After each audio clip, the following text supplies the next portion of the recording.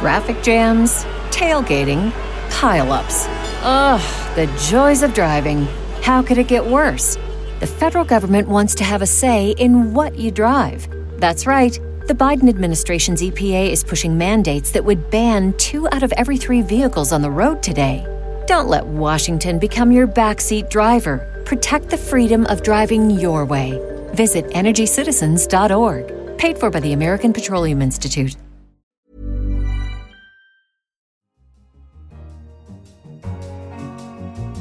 Another month, another no-holds-barred account of the thrills and frequent spills of life in the White House.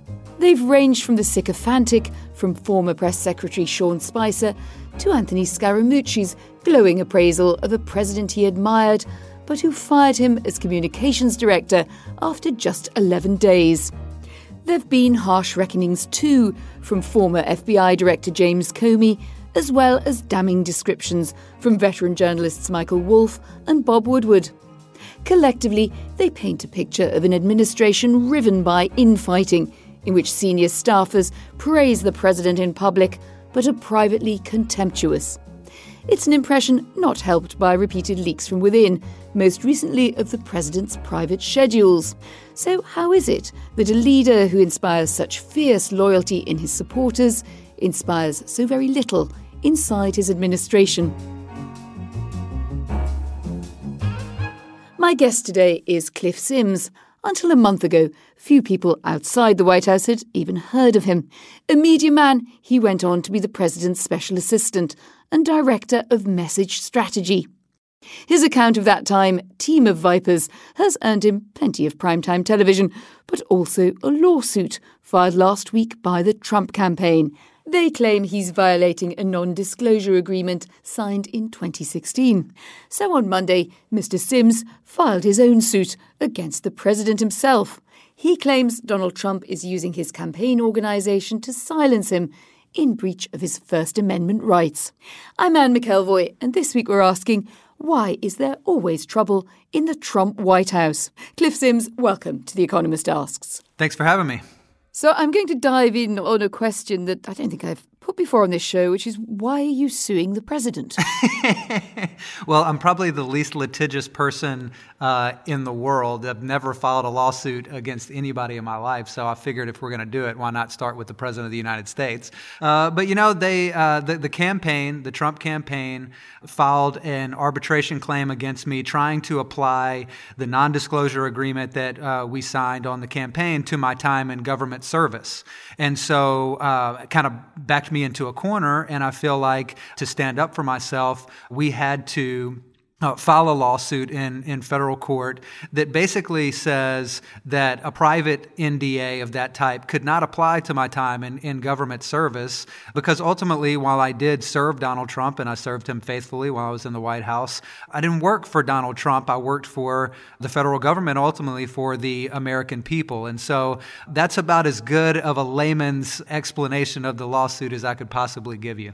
Well, we'll see where that one plays out. But let's turn to your account of that time in the campaign and the administration. But what reaction did you really expect to it? Because if you call your book Team of Vipers, I suppose you're leading with your chin, aren't you? Sure, a little bit. I think the one thing that I was naive about going into this is that the possibility that you could have a nuanced conversation about the current state of American politics with this media environment. Every book to this point that has been written by somebody who worked for Donald Trump was either a, let's set the building on fire, tear the whole thing down kind of book, or a sycophantic, it's the greatest thing ever kind of book. And I wanted to thread the needle where I think the truth is.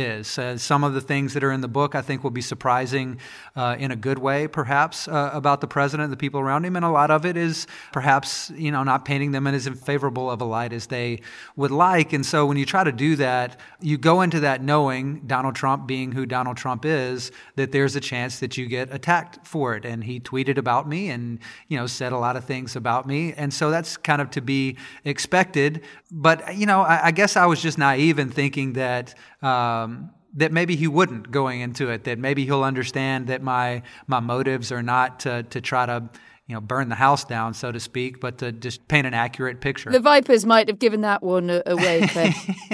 Let's talk about your role in the White House, head of message strategy. Now, that does sound very important. One can imagine in a sophisticated political environment as we live in our times, roughly what that is. But the president has dismissed you on Twitter, on his favourite medium, as a gopher. What responsibilities did you really have, and how strong was your access? Well, first of all, it's hardly surprising that he would say something like that. If you recall, he said that he barely knew Steve Bannon, and Steve Bannon barely did anything on the campaign, and Michael Cohen barely handled any of his legal work, and go down the list. I mean, it's kind of par for the course when you leave the Trump White House. But my job consisted of pretty much all communications-related things. That could mean staffing the president for media interviews, doing talking points, advising him and other senior staff on how we're messaging certain things. But ultimately, people can judge for themselves. They read the book. Not a single story that's in the book has been challenged. And there's a great photo insert in the middle of the book where you see dozens of photos of me and the president in private settings, whether it's in the Oval Office or in the private study or private dining room or walking down the West Wing colonnade. And so people, I think, can judge for themselves, and no serious person at this point is actually questioning whether or not I had access. Well, when you say head of message strategy, you had a background in communications. You were very media savvy from your previous work. You say in the book, and it sort of leapt out at me among a lot of quite critical descriptions, you do seem to think that Mr. Trump is a master of the message. You cite Make America Great Again as one of the most impactful slogans of modern times in politics. How did you witness that close up?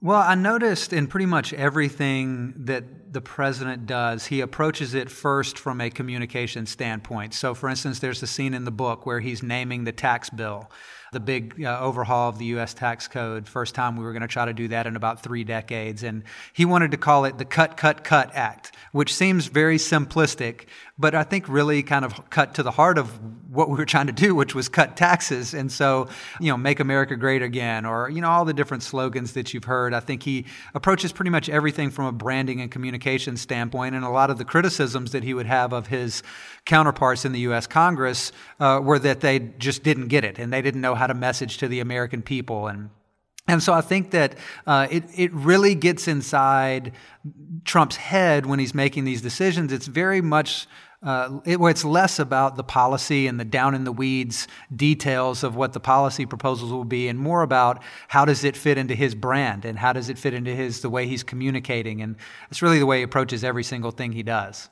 You recount whole conversations in quotation marks, which implies that we have to have confidence in your accuracy, apparently from very meticulous note-taking, though often you're on the move or you're in an elevator or things are moving very fast around you.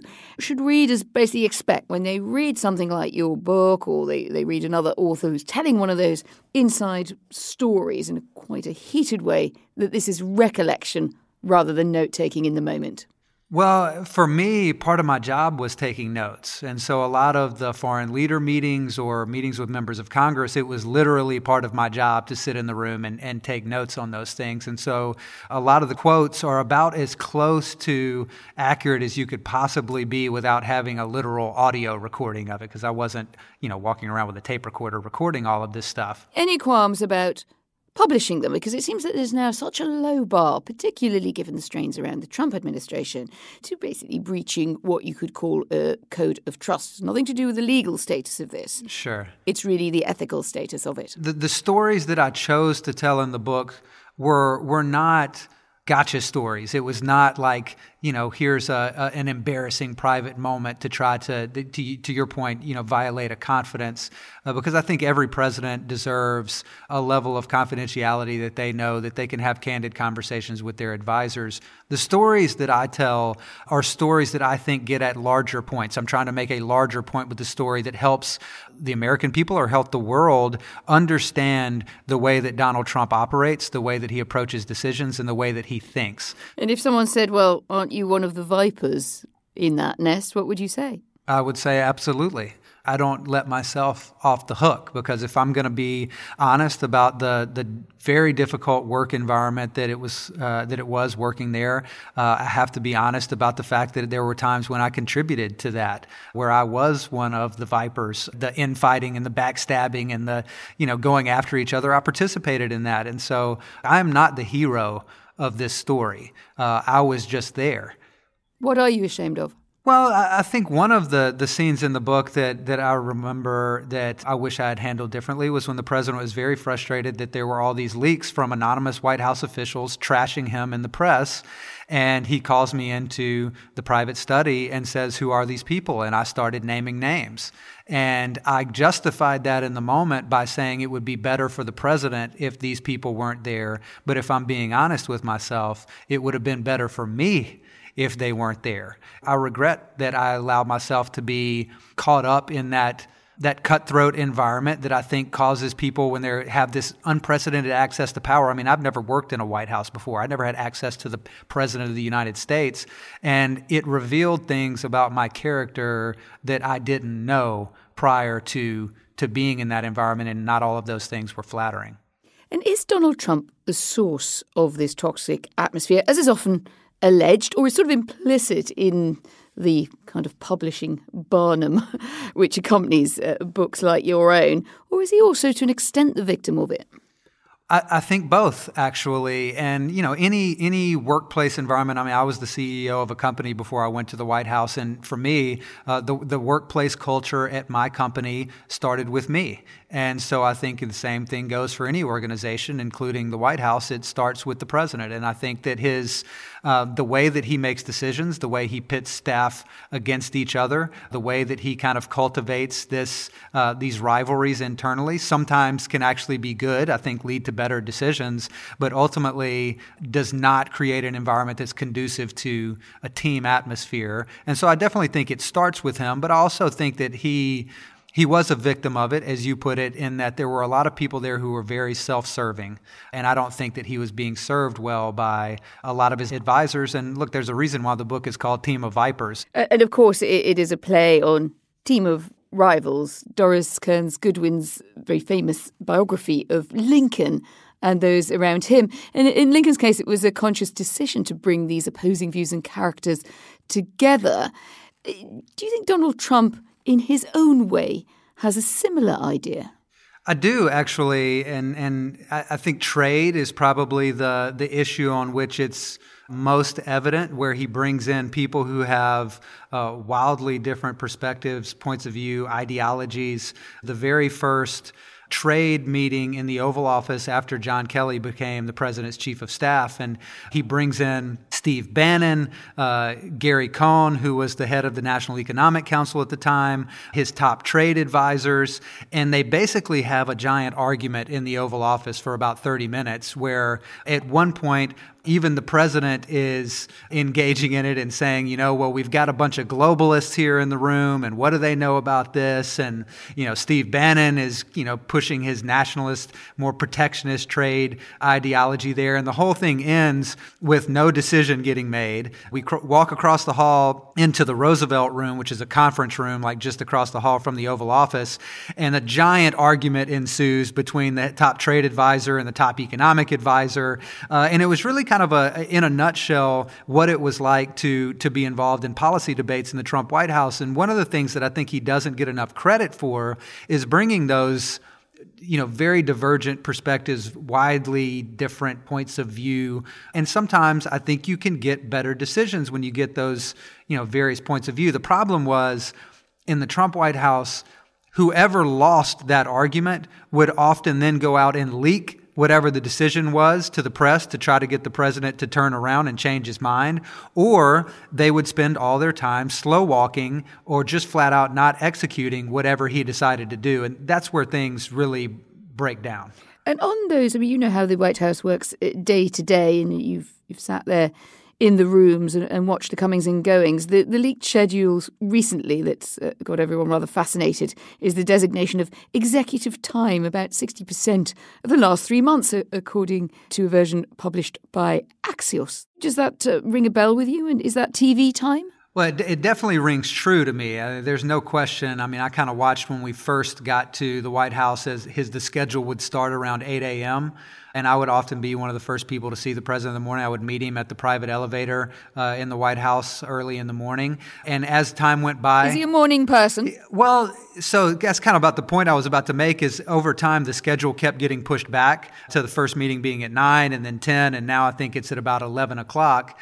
And I think the leak of those schedules led people to believe that Donald Trump is someone who doesn't work hard. What I found was he does not like structure.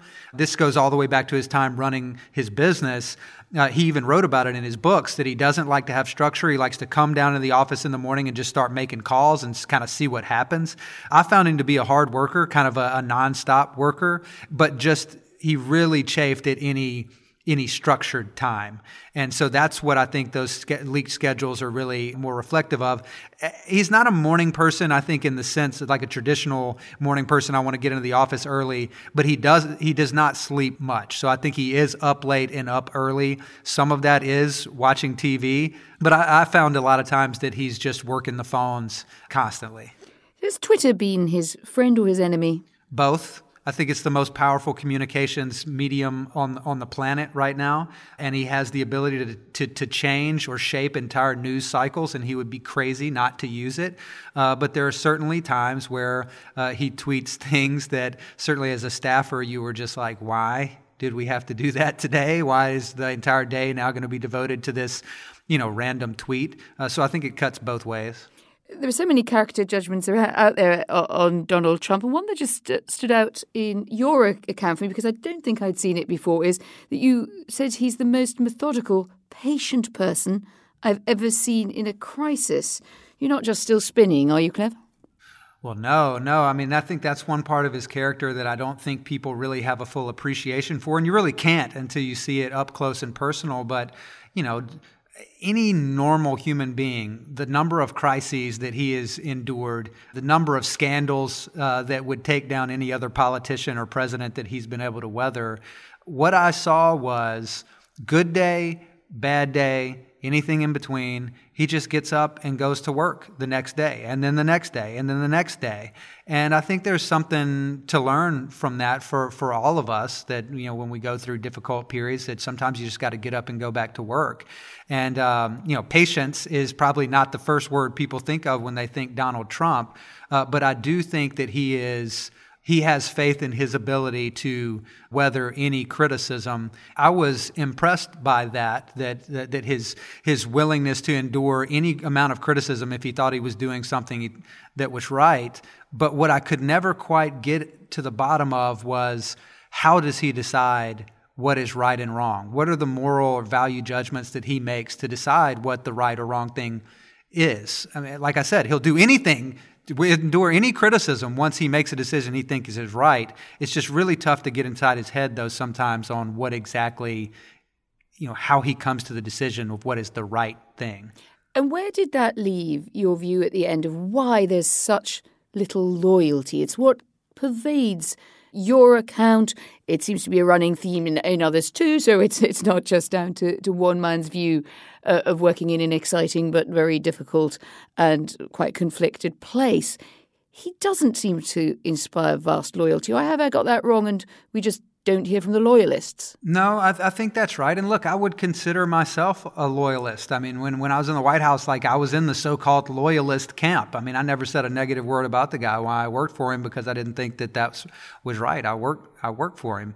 But I think what I learned was loyalty in Trump world is a one-way street. That he does demand it of people. He does, it's kind of a buzzword that he just loves, people that are going to go out and be loyal to him, especially publicly. But I found that he does not give loyalty, it does not extend the other direction. And the last chapter of my book is titled Disposable, because I learned the one unfailing truth of Trump world, which is that if you don't share his last name, you are disposable. And I think that people get that when they work for him, and that's why sometimes he perhaps does not get the loyalty that you might expect. And looking ahead now to 2020, do you see any credible challenges on the Republican side to Donald Trump, or indeed, let's be bipartisan. Do you see any on the other side of the aisle you think could beat Donald Trump? Well, definitely no Republicans. I mean, Donald Trump's going to be the Republican nominee. There's no question about that. On the Democratic side, the problem right now for Democrats is they are in some ways held hostage to a base in their party that is so far left that it is hard to imagine them being able to win the states that are the swing states that decided the last election, that are kind of middle America, the Rust Belt, factory towns, blue-collar workers in Wisconsin and Michigan and Pennsylvania and Ohio. I mean, those are the states that delivered the presidency for Donald Trump. It's hard to imagine on many of the Democrats that are kind of the front runners right now appealing to those voters. If they did put forward kind of a more Reagan Democrat, a more centrist Democrat, I think that he's vulnerable in those states. So it kind of depends. Of the announced candidates at this point, I think Kamala Harris is impressive. I think as an African-American, she'd be able to turn out the African-American vote in a way that perhaps the Obama, kind of put back together that Obama coalition that you saw.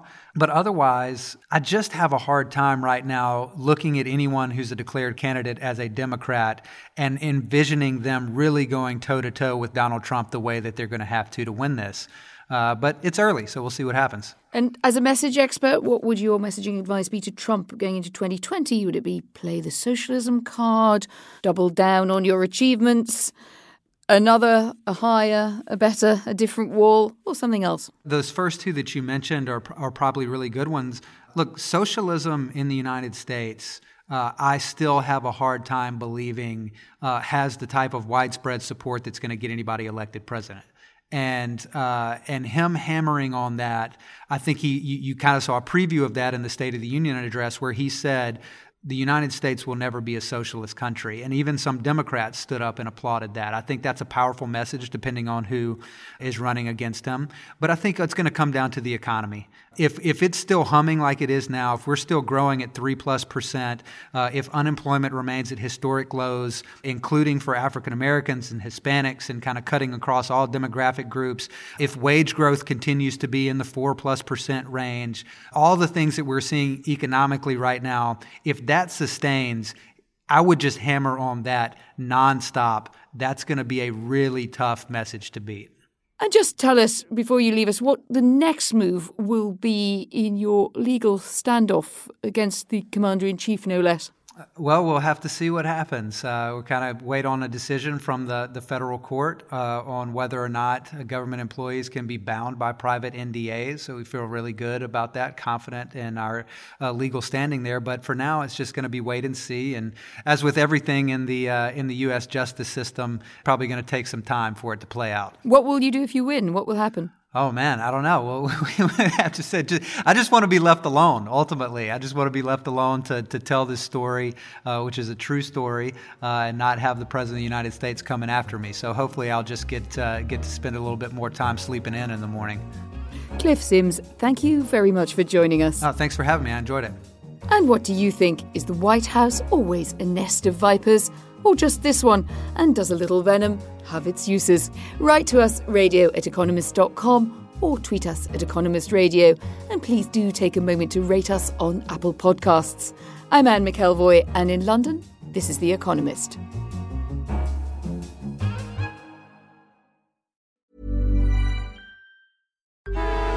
Traffic jams, tailgating, pile-ups. Ugh, the joys of driving. How could it get worse? The federal government wants to have a say in what you drive. That's right. The Biden administration's EPA is pushing mandates that would ban 2 out of every 3 vehicles on the road today.